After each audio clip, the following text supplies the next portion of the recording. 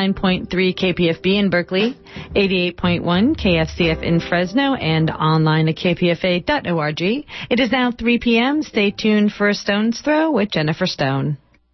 Happy ending, nice and tidy. It's a rule I learned in school. Get your money every Friday. Happy endings are the rule. So divide up those in darkness from the ones who walk in light. Light 'em up, boys, there's your picture.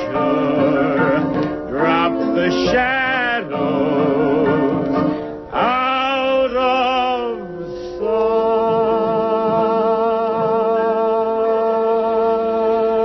sight.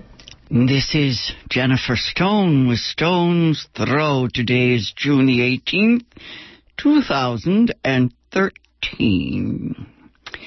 Last week, I rambled on and on about Virginia Woolf. And I'm going to do more of the same. Bear with me. I don't know why it's a little difficult these days to talk about what the great ones. Someone said that all I talked about was the literary folks, not the political feminists. And I said, you really think there's a difference? It's true. There are books that are not, in the canon of literature. I think of Valerie Solanas, what was it she wrote? Scum, Manifesto, Society for Cutting Up Men. Yes, definitely protest literature. She had what Virginia Woolf didn't like. She had a bias. She had an axe to grind. Then, people like Nawal el-Saadawi from Egypt, she is of opinion that it is terrible torture. She's speaking of female genital mutilation. And that, of course, is, the top of my list, the war against women. I suppose Kate Millett's book, Sexual Politics, would be the book that announced the 1970s women's liberation movement. For me, Simone de Beauvoir is a combination of both the literary and political. I think she just, tells the truth. Anyway, I guess the late Andrea Dworkin would be the most, I don't want to say severe feminist, the most, not strident, that's not the word. She was such a sweet, soft woman. I don't know, but she used to say, I only write or say what men do. And I thought, well, yeah, that can get you killed. Anyway, I thought that I would just dig into Virginia Woolf a little bit more because she's the one that started me thinking back when I was a schoolgirl. I wasn't sure what she was talking about, but over the years, it kind of coalesced, gelled in my mind. I've got in my hand, I want to read you a little passage from A Room of One's Own, and then I'll go back to my own essays. Here is Virginia Woolf. She's lecturing. She's part of a lecture, she says. A Room of One's Own. She gave a couple of lectures to young women college students, and from those she put together this essay on money, right? She says to the girls, women, when I ask you to earn money and have a room of your own, I'm asking you to live in the presence of reality. It's an invigorating life, it would appear, whether one can impart it or not. then she says that she would stop because it's the end of the lecture and she wants to say something that we would call upbeat today. She says that when you address women, you should have something particularly exalting and ennobling to say. I implore you to remember your responsibilities, to be higher, more spiritual. I should remind you how much depends on you, what an influence you can exert upon the future. But those exhortations can safely, I think, be left to the other sex, who will put them, and indeed have put them, with far greater eloquence than I can compass. When I rummage in my own mind, I find no noble sentiments about being companions and equals and influencing the world to higher ends. I find myself saying briefly and prosaically that it's much more important to be oneself than anything else. Do not dream of influencing other people, I would say, if I knew how to make it sound exalted. But think of things in themselves. I'm breaking in here. A little bell just rang in my head. My father used to say to me when I was very young and quite, well, I'd just become affected. Yes, adolescence turned me into a very self-conscious creature. He would say to me always, why can't you just be natural? Why are you so affected? And I would say, by what, Bob? Always called him Bob. Anyway, I am reminded, yes, says Virginia Woolf, I am reminded when I dip into newspapers and novels and biographies that when a woman speaks to women, she should have something very unpleasant up her sleeve. Women are hard on women. Women dislike women. Women, but are you not sick to death of the word? I can assure you I am. Let us agree, then, that a paper lecture read by a woman to women should end with something particularly disagreeable. But how does that go? What can I think of? Truth is, I often like women. I like their unconventionality. I like their subtlety. I like their anonymity. I must not run on in this way. She goes on to talk about all the contradictions and ambiguities in our tastes. Let's see. She talks about the history of England, the property laws, all that kind of stuff. I'm going to skip to the bit about Shakespeare's sister.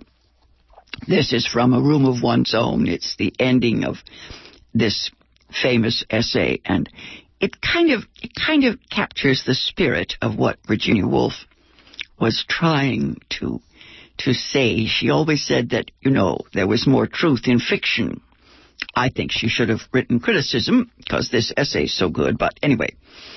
She writes, I told you in the course of this lecture that Shakespeare had a sister.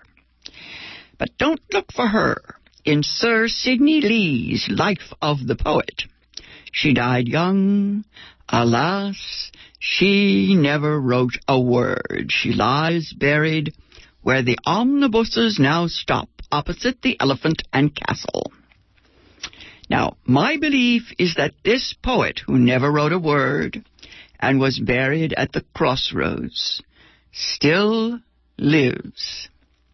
She lives in you and in me and in many other women who are not here tonight, for they are washing up the dishes and putting the children to bed.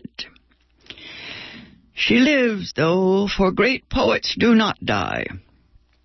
They are continuing presences. They need only the opportunity to walk among us in the flesh.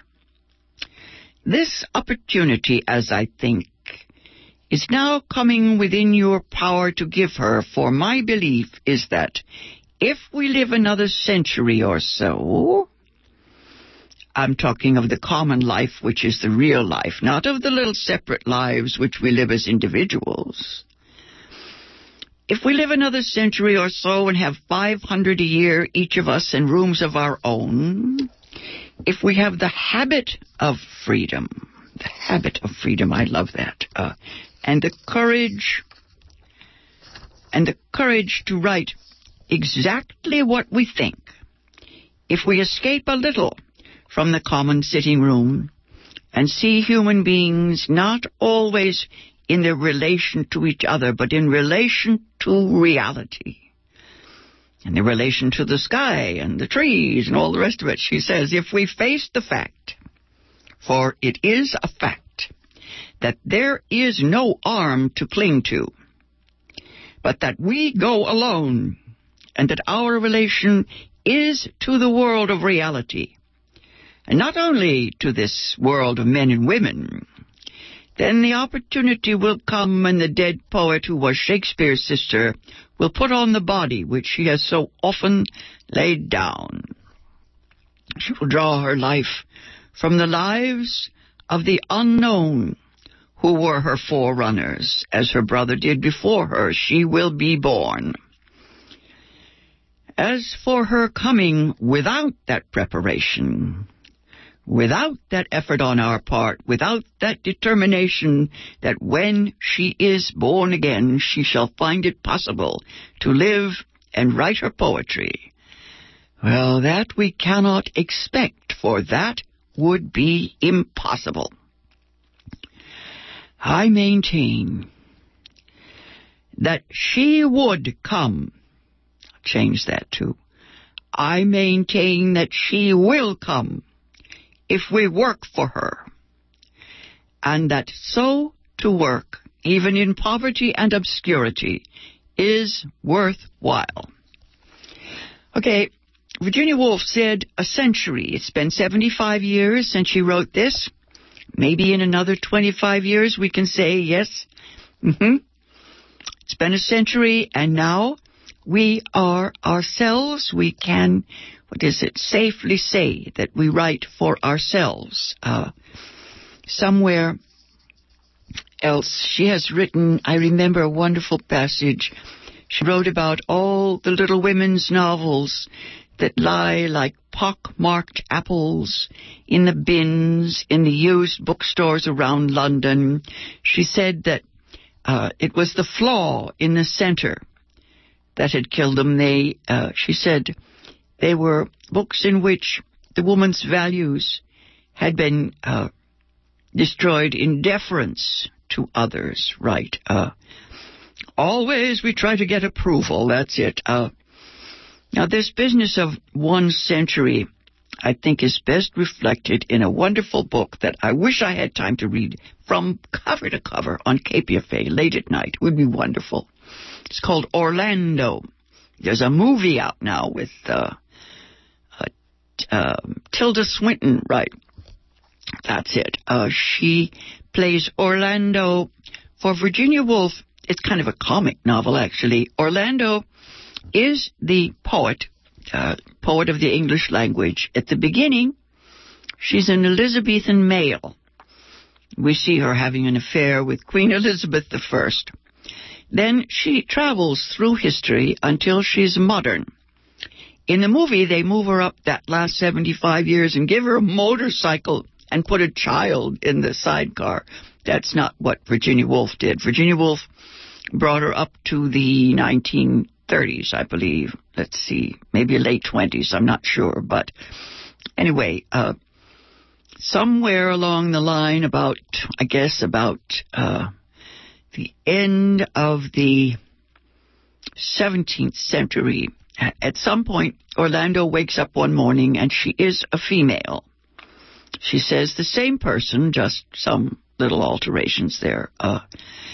And she continues that way, struggling through the 18th century when she was a non-person or she had the legal rights of a child. Anyway, check out Orlando if you like camp or high comedy. I just think it's a wonderful movie. It's so funny because there's a poet in it called, his last name is Green, and he's the con man poet that we're all familiar with. He's really quite a character. You know, he writes good poetry for dilettantes, for aristocrats, makes his living that way. Anyway, Orlando and Virginia Woolf's A Room of One's Own come highly recommended. She's my prophetess. As I said, some people are confused about this business of literature and protest. Most people say you can't be both. I believe that Virginia Woolf would be called an eco-feminist today. She does say that we can't be shrill. I think that's what she means. Yes, a shrill. She means by that we would have an axe to grind and that we would turn people off because we would have a bias. I remember being told what a bias I had. Someone told me I had a bias against Homer because of the Iliad and the Odyssey being all about war, and how women were so against war, so we would be against Homer's great epic poem, the Iliad and the Odyssey. Anyway, I think they said to me, would you do away with the Iliad and the Odyssey? And I said, you think there's any chance? I have an essay of my own about Virginia Woolf, and I started it last week. I've come to the point where she published her own protest literature. It was called 3 Guineas, and nobody liked it. It was published in 1938. By then, she had realized that it was too late for justice. It was long after she wrote A Room of One's Own. It's not nearly as charming as A Room of One's Own. By that time, she had put 2 and 2 together, and she recognized that fascism begins at home, in the cradle. She got it, that the personal and the political are one and the same. I guess she looked at Hitler, and most of the people she knew didn't see the same things she saw. She looked at Hitler, and then she looked at her father, and she had a kind of aha experience. She was an out-and-out fascist, unlike her husband, Leonard Woolf. She believed that the, quote, beastly masculine, unquote, reaction was the source for the dark days descending on them. She's talking about World War II coming. She killed herself in 1941. She drowned herself. She was in her late 50s by then, and she and Leonard had stockpiled, I think, some kind of gasoline or something, some way to kill themselves in case there was an invasion from Hitler, Germany, so forth. She decided to go ahead and die alone. 3 Guineas is genuine protest literature. It denounces oppression and real evils. It was sure to turn off most of the male intellectuals she hung out with. Her nephew, Quentin Bell, her biographer, says his own reaction at the time of publication was to feel that any attempt to involve a discussion of women's rights with the far more agonizing and immediate question of what we were to do in order to meet the ever-growing menace of fascism and war was to attempt a connection between 2 questions most tenuous. He also adds that Virginia's positive suggestions are wholly inadequate. Even her friend Vita Sackville West did not like the book. Maynard Keyes said the argument was silly. Oh, and he hastened to add that in addition, it was not very well written. They always tag that in, too. She's wrong, but of course, she's also a terrible writer. The sort of thing. Even today, any attempt to connect the war on women with the war on humanity in general meets with resistance. We know what that's all about, trying to make rape a war crime. We've finally got that going. It's happening, but so slowly. I remember sitting with a young woman talking about the problem of date rape on her college campus, and her father entered the room and the conversation became somewhat awkward. He didn't go along with our viewpoint. Both the young woman and I found that we switched to the master narrative, his discussion of oppression in Central America, in order to assure the father that our real concerns were for the large issues, the serious stuff. Yes. Tolstoy used to write about war and marriage. I always said, who knows the difference? I remember when I read Woolf's essay, 3 Guineas, I compared it to Emily Bronte's essay, a schoolgirl essay she wrote back in the 19th century. It's called The Butterfly. It's a cruel and poetic sketch in which Emily Bronte sees the world as a vast, destructive machine, a hierarchical and violent place in which all life exists to devour other life.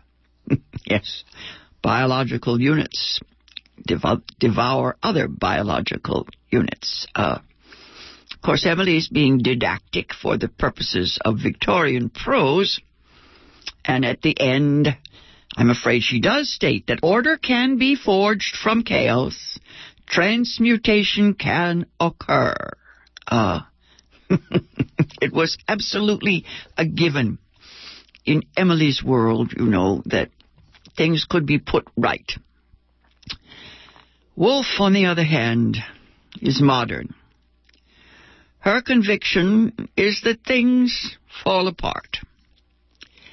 Sometimes, when I take Virginia Woolf into the classroom, I find that I'm at a loss. I try to start with her discussions of family. I use To the Lighthouse. It's a terrific novel. Actually, there have been several films of To the Lighthouse. There was one in which, yes, Rosemary Harris, I think, played the mother.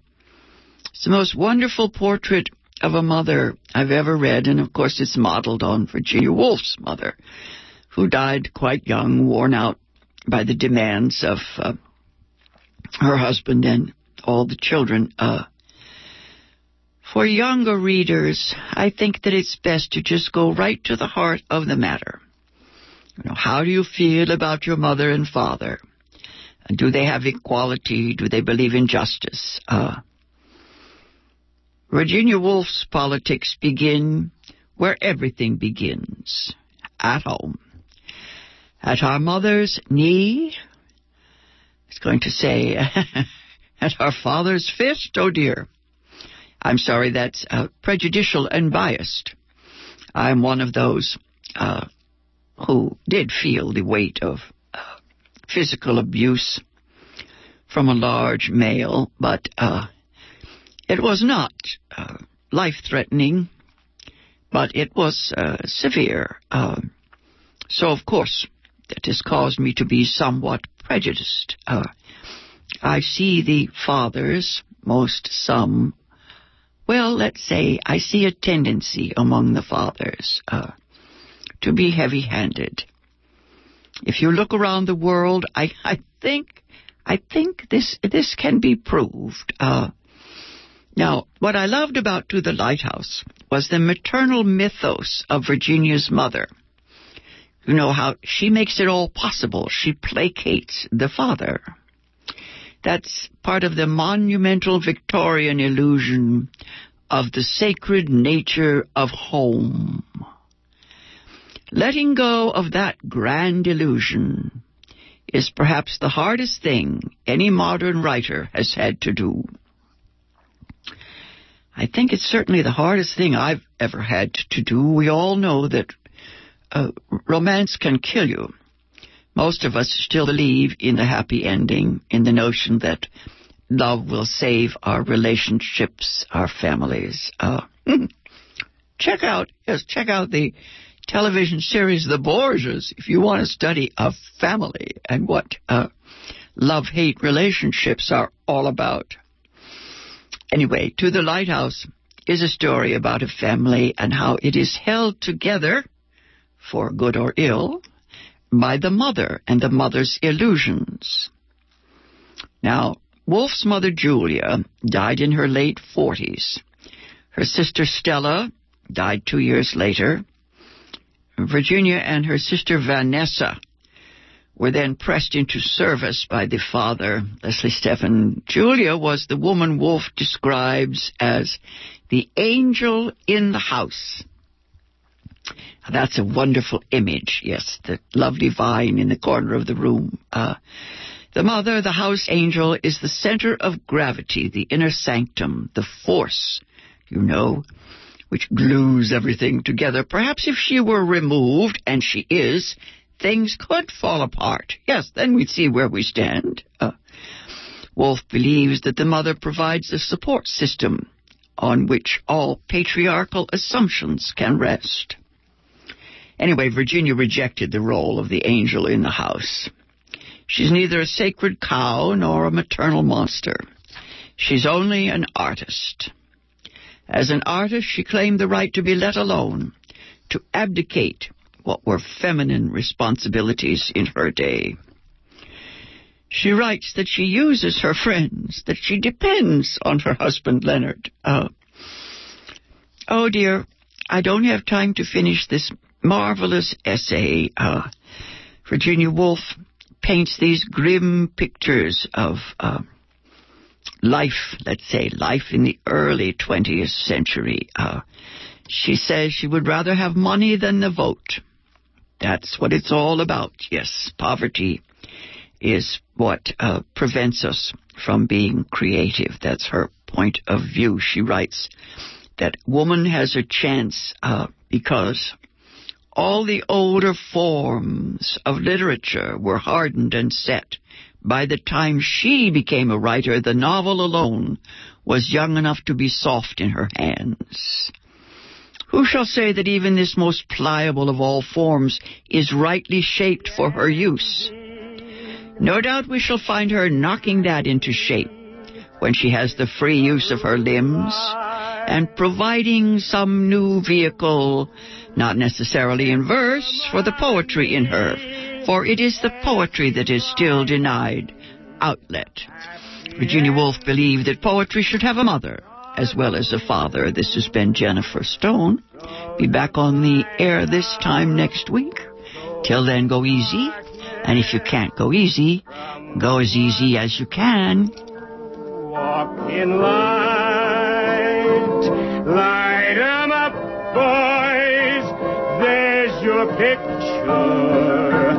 Drop the shadows out of sight.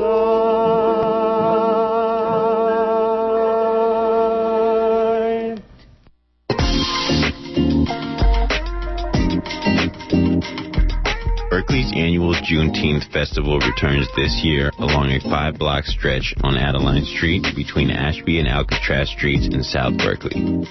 The festival will kick off its 26th-year celebration on Sunday, June 23rd, from 10 a.m. to 6 p.m., and will feature arts, crafts, music, cultural events, ethnic foods, and a kids zone. Ashby BART is the easiest access to the event. The festival benefits the activities of the Berkeley Juneteenth Association. For more information about the festival, call 510-655-8008.